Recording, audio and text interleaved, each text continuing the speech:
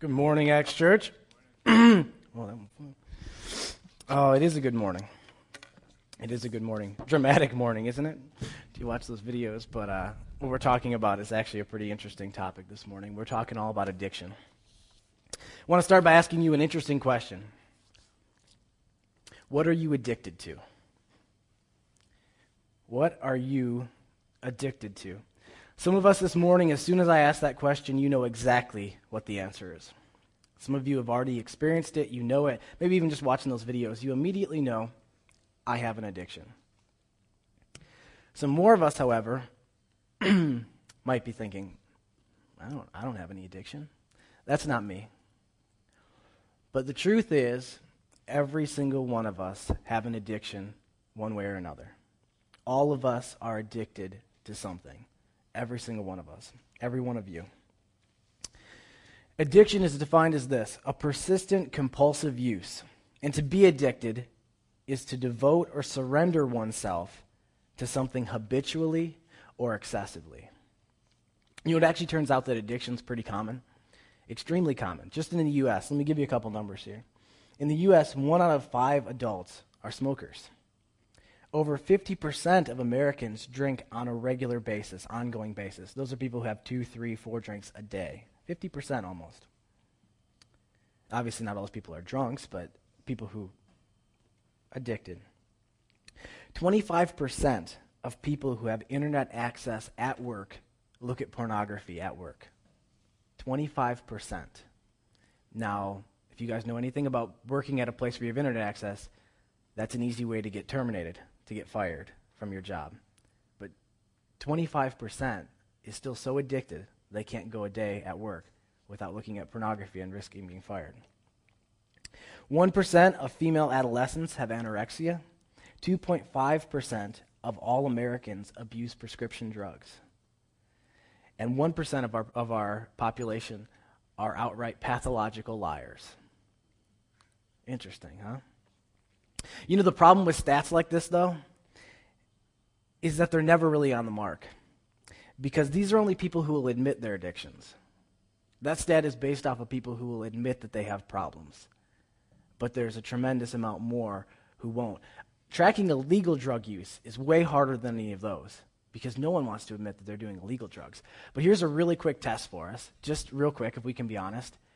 If you, or somebody you know, a friend, has ever had an addiction to illegal drugs, just go ahead and raise your hand. See, it's a pretty fair number, isn't it? Statistics are hard to find on it because people are ashamed to admit it, but a lot of us have known people who've dealt with addiction to real illegal drugs. I have in my life as well, too. Addictions come in all different shapes, all different sizes, to all different people. Doesn't matter whether you're white, black, Mexican, Asian, your ethnicity isn't going to change one bit. Doesn't matter if you're high class or low class. People who are in, you would think, well, people who maybe don't have as much money, they have addictions, and us people who, have, no, it's not true. People who have tremendous amounts of money, just as much addiction as people who are poor. Everyone faces addiction. But what's interesting, though, is addictions can look different than anything we've ever seen. Some people would say, I'm not addicted. But, even things that are beneficial, like relationships and exercise, can become addictions in our life. They can come to a place where we devote or surrender ourselves to them habitually and excessively. The problem is addictions start off small, very small. At first, they're just a little part of your life, just a corner of it. But after a while, what happens is those things that we are becoming addicted to begin to be more and more prominent in our life. They stick around. They don't disappear. Soon enough, you feel like you can't get rid of them, and then before long, the addictions begin to feel like chains around your neck. You can't get rid of them. Here's a good short little thing for what addictions are. People hate them, but they can't break them. You see that when people really, really realize they're addicted, they begin to hate their addiction, but yet still they can't do anything to fight it. Here's a good cross-section of that. Believe it or not, of the 1 out of every 5 adults are smokers in the United States, 70% of that want to quit. 70%. 40% try every single year. and only 7% succeed. People can't break those addictions. People come to a place where they realize that they no longer have control of these things that are addictions, but then the addictions have control of them, and they can't do anything about it. And what happens is they begin to feel like a prisoner in their own bodies to their addictions. There's this story in Acts 12, and if you guys have your Bibles, you can go ahead and turn to it, or I'll go ahead and read it for you. But I'm going to read out of the Message for this section. And in Acts 12, it's a story about Peter. And this is what it says. That's when King Herod got into his head to go after some of the church members. He murdered James, John's brother.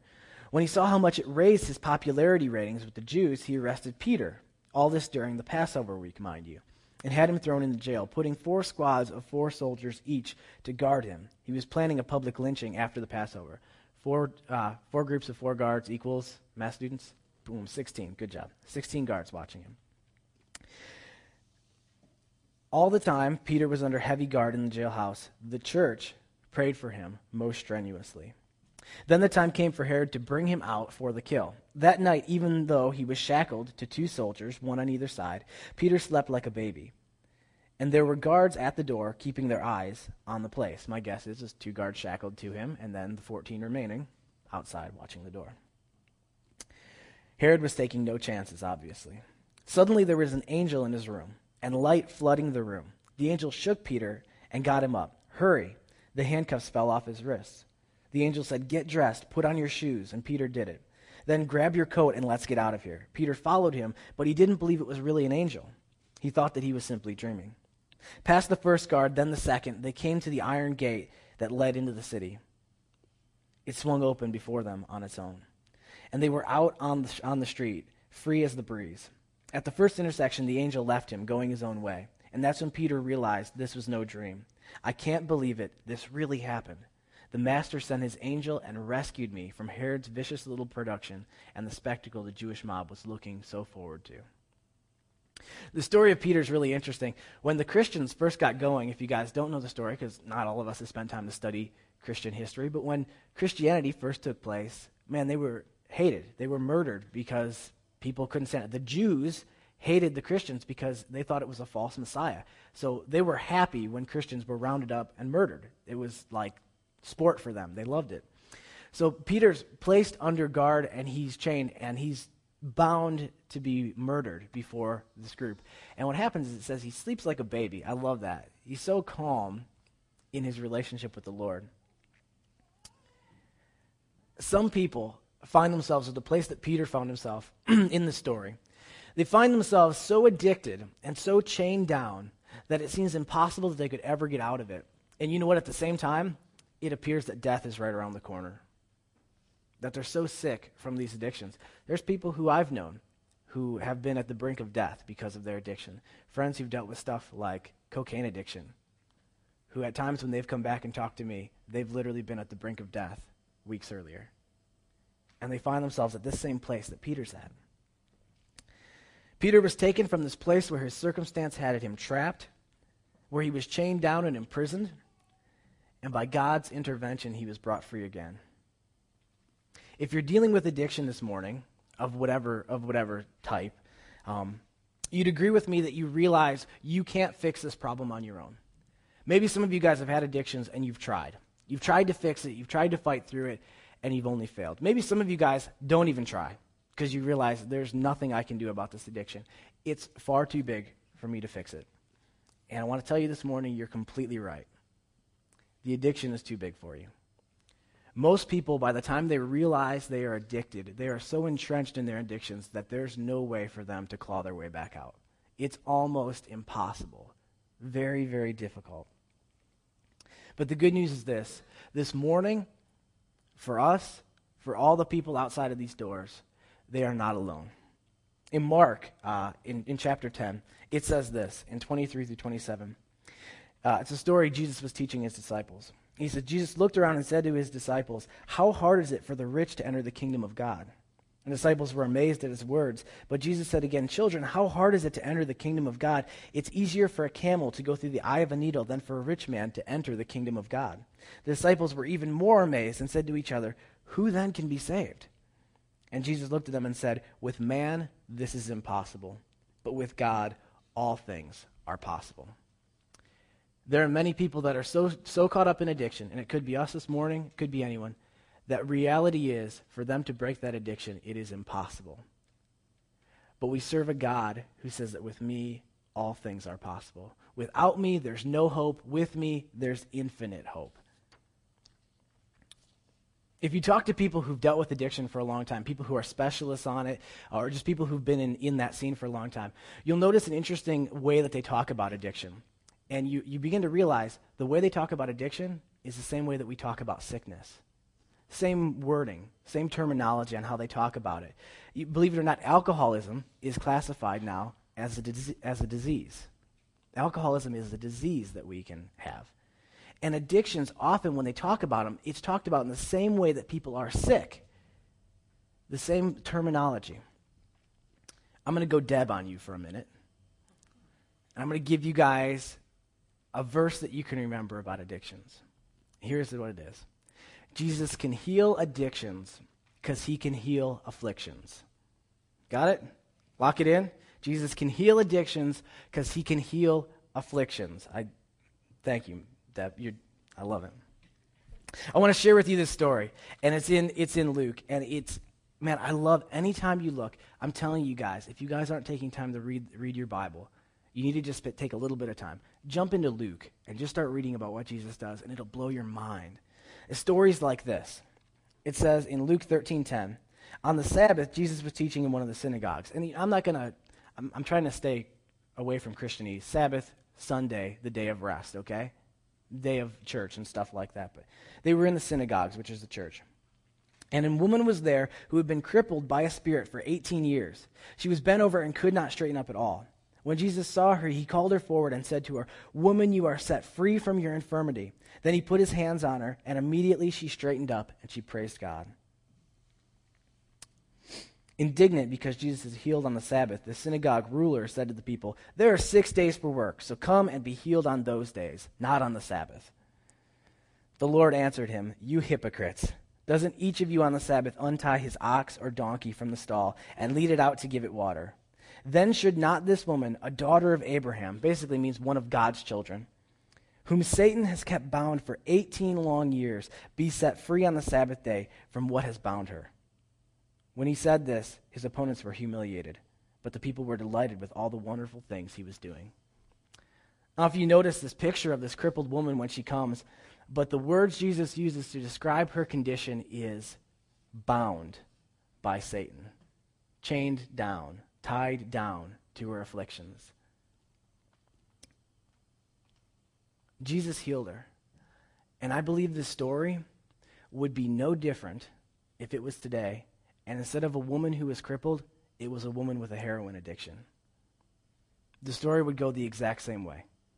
Instead of saying, this woman bound and crippled for 18 years, Jesus would say, this woman bound by Satan and addicted to heroin for 18 years on this Sabbath deserves to be set free. It's the same thing. Those afflictions and those addictions, they come in the same light, in the same package. It's a way that Satan knocks us down and keeps us down in our lives. He can heal addictions because he can heal afflictions. God can heal you of your addictions. Not just a Bible story, but the same power that was in Jesus then is in power in Jesus today. It says that he was resurrected after he died. I don't know if you guys have caught all that picture, but he was murdered. And then he raised back to life and went back up to heaven. He beat death. His power still exists here on this earth today in the Holy Spirit. But get this. God can heal your addictions by two main reasons why I know this, okay? And I want you to get this. I've said it before, but I want you to keep going back to this. It's because God is great and because God is good. God is great and God is good. Because simply being a great God wouldn't do anything. Because that doesn't mean he cares about us. And simply being a good God wouldn't do anything, because if he didn't have the power to do something about it, it wouldn't matter. But he is both great and good. There's these two stories in the Bible. First one comes in Mark 17 through 27. And you can just listen to this here, but it's a simple story. A man in the crowd answered, "Teacher, I brought you my son who is possessed by a spirit that robbed him of speech. Whenever it seizes him, it throws him to the ground. He foams at the mouth, gnashes at the teeth, and becomes rigid. I asked your disciples to drive out the spirit, but they could not." O unbelieving generation, Jesus replied, "How long shall I stay with you? How long shall I put up with you? Bring the boy to me." So they brought him. When the spirit saw Jesus, it immediately threw the boy into a convulsion. He fell on the ground and rolled around, foaming at the mouth. Jesus asked the boy's father, "Well, how long has he been like this?" "From childhood," he answered. "It has often thrown him into fire or water to try to kill him. But if you can do anything, take pity on us and help us." If you can, Jesus said, everything is possible for he who believes. I love this. He says, if you can do something, take pity on us. And Jesus' response was, if I can, is everything is possible. Everything is possible for he who believes. And he says, immediately the boy's father exclaimed, "I do believe, but help me overcome my unbelief." And when Jesus saw the crowd was running to the scene, he rebuked the evil spirit. "You deaf and mute spirit," he said, "I command you, come out of him and never enter him again." The spirit shrieked, convulsed him so violently, and then came out. The boy looked so much like a corpse that many said, "He's dead." But Jesus took him by the hand, lifted him to his feet, and he stood up. He says, can I? He's like, I can. I can do something about this. But at the same time, literally just a few chapters before, there's this other story of a man who approaches Jesus. And he has leprosy. And he says this.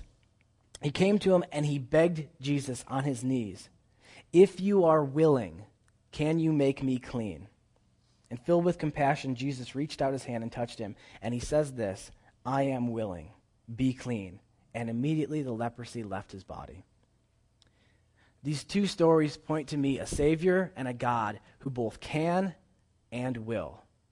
And the same thing that applies to those afflictions apply to our addictions today. That we serve a God who's both great and good, a God who can do something about our addictions, and also will do something about our addictions if we ask him to help.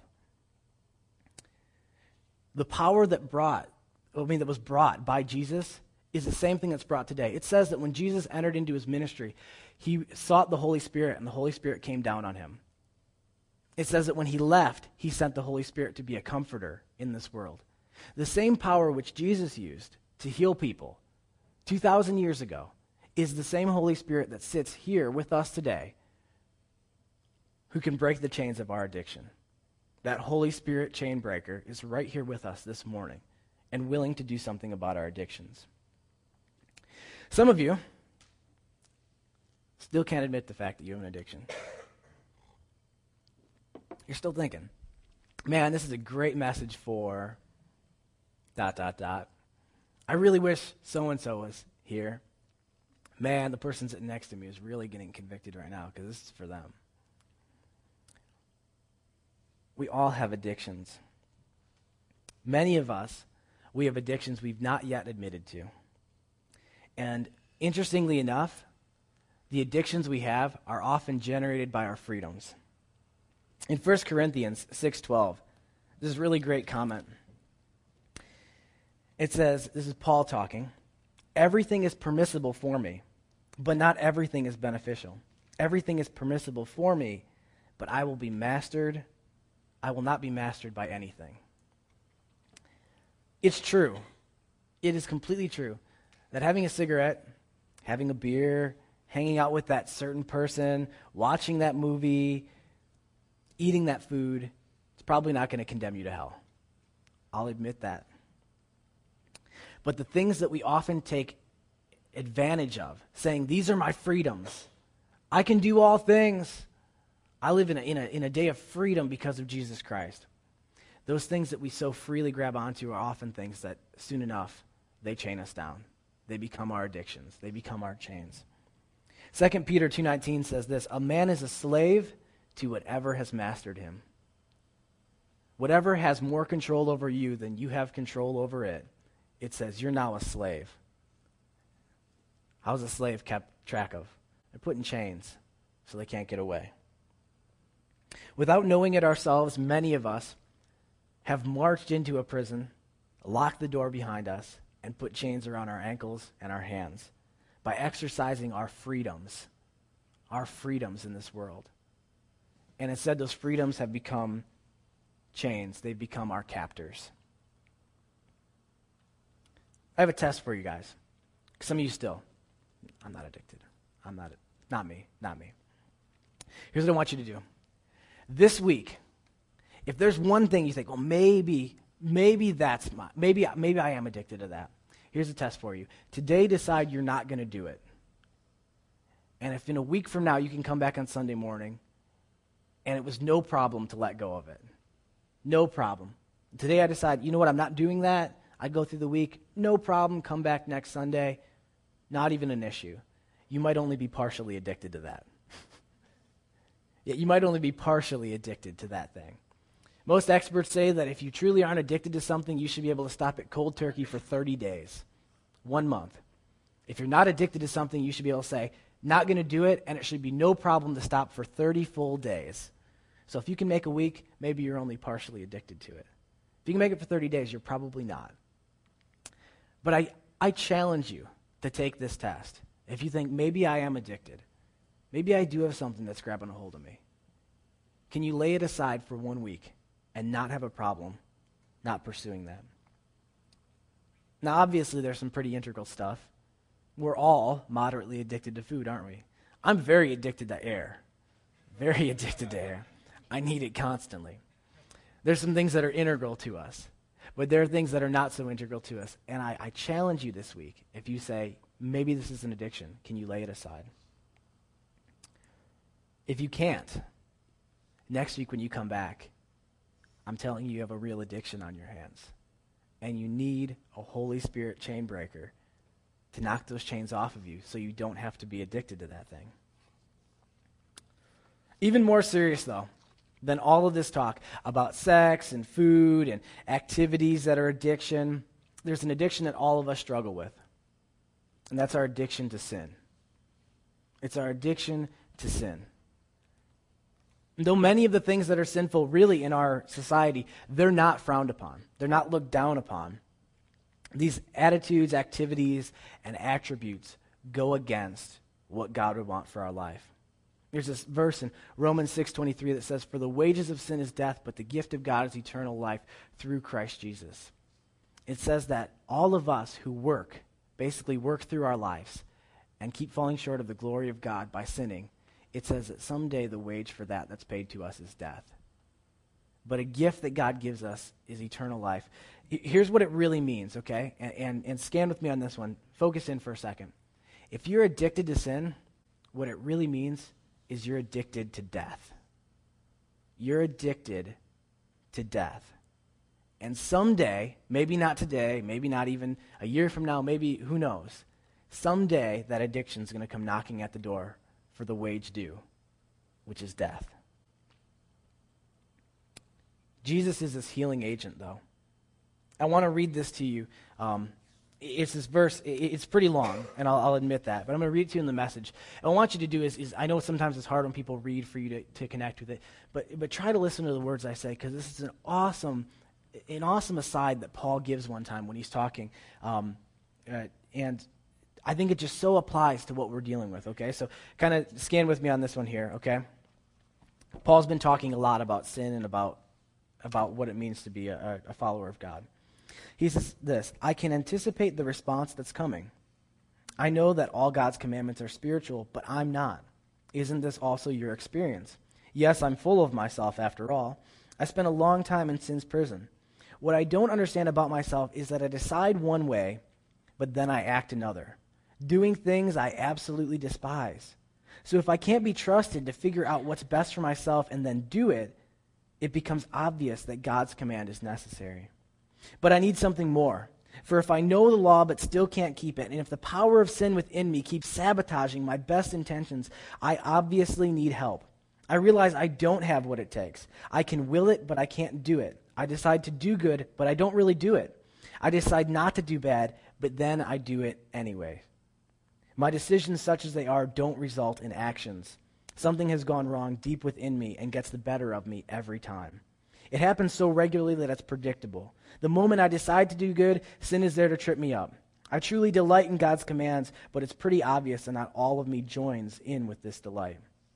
Part of me covertly rebels.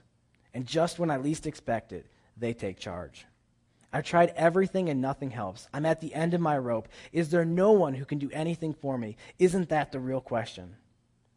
The answer, thank God, is that Jesus Christ can and he does. He can, he will. He can, he will. He acted to set things right in this life of contradictions where I want to serve God with all my heart and mind, but I'm pulled by the influence of sin to do something totally different. With the arrival of Jesus the Messiah, that fateful dilemma is resolved. Those who enter into Christ being here for us no longer have to live under a continuous low-lying black cloud. A new power is in operation. The Spirit of life in Christ, like a strong wind, has magnificently cleared the air, freeing you from a fated lifetime of brutal tyranny at the hands of sin and death. God went for the jugular when he sent his own Son. He didn't deal with the problem as something remote or unimportant. In his Son Jesus, he personally took on the human condition, entered the disordered mess of struggling humanity in order to set it right once and for all. The law code, weakened as it was by fractured human nature, could never have done that. The law always ended up being used as a Band-Aid on sin instead of a deep healing of it. And now what the law code asked for but we couldn't deliver is accomplished as we, instead of redoubling our own efforts, simply embrace what the Spirit is doing in us. Listen to this. Those who think they can do it on their own end up obsessed with measuring their own moral muscle, but never get around to exercising it in real life. Those who trust God's actions in them find that God's Spirit is in them, living and breathing God. Obsession with self in these matters is a dead end. Attention to God leads us out into the open, into a spacious, free life. Focusing on the self is the opposite of focusing on God. Anyone completely absorbed in self ignores God, ending up thinking more about self than God. That person ignores who God is and what he is doing, and God isn't pleased at being ignored. It's a long section. Let me break it down for you. He says, I try to do what's right, but every time I do, somehow something inside of me gets the better of me, and I can't do it. And I try to say I'm not going to do that thing anymore, but every time I say that, I still go back to it. He says, something's obviously wrong. The only answer is Jesus Christ. I love the end of this when he says these words. It's not about redoubling our efforts or getting obsessed with ourselves and how we can beat this addiction. Instead, it's about accepting a free gift from Jesus Christ of salvation and the breaking of the chains of our addiction. The only way out is just trusting Jesus. Whether it's our addictions, our physical addictions, or whether it's our addiction to sin. It says the one thing that's going to break that and take it away is trusting Jesus, is trusting the Holy Spirit to break those, not on focusing on yourself. Jesus will bring a Holy Spirit chain breaker to your addictions. He will destroy the things that keep you bound so you can run out of that jail. But if we look back at Acts, where we started, the story of Peter, all the way at the beginning, we see an interesting little piece of it that has to be looked at and understood. In verses 7 through 9, it says, Suddenly an angel of the Lord appeared, and a light shone in the cell. He struck Peter on the side and woke him up. Quick, get up, he said, and the chains fell off Peter's wrist. Then the angel said to him, Put on your clothes and sandals. And Peter did so. Wrap your cloak around you and follow me, the angel told him. Peter followed him out of the prison. If you notice, God broke the chains. But God did not pick Peter up and drag him out of that cell. The same exact thing applies to us this morning. God will break the chains of your addiction, but the only way it happens is if it's a twofold effort. He breaks your chains, and then you follow him out of the jail cell. You follow him out, and you can be free of it. It takes us taking that step. It says in God's word that when we draw near to God, he draws near to us. It's another one of those pictures that God's willing to break our chains, but he says, I'm not going to carry you out of this place. He says, you have to stand on your own 2 feet and follow me out. So you're going to have to take that step as well, too. God will break the chains of your physical, emotional, sin addictions, and he will make you free so that you can run from that jail cell. So here's what it comes down to, and this is what I like, is I hate messages that don't have application. If you ever hear messages that don't have application, it drives you nuts sometimes, right? How do I actually do something with this? And I'll explain it to you really, really simply and break it down for you, okay? 1, if you have an addiction this morning in your life, I want you to come up here.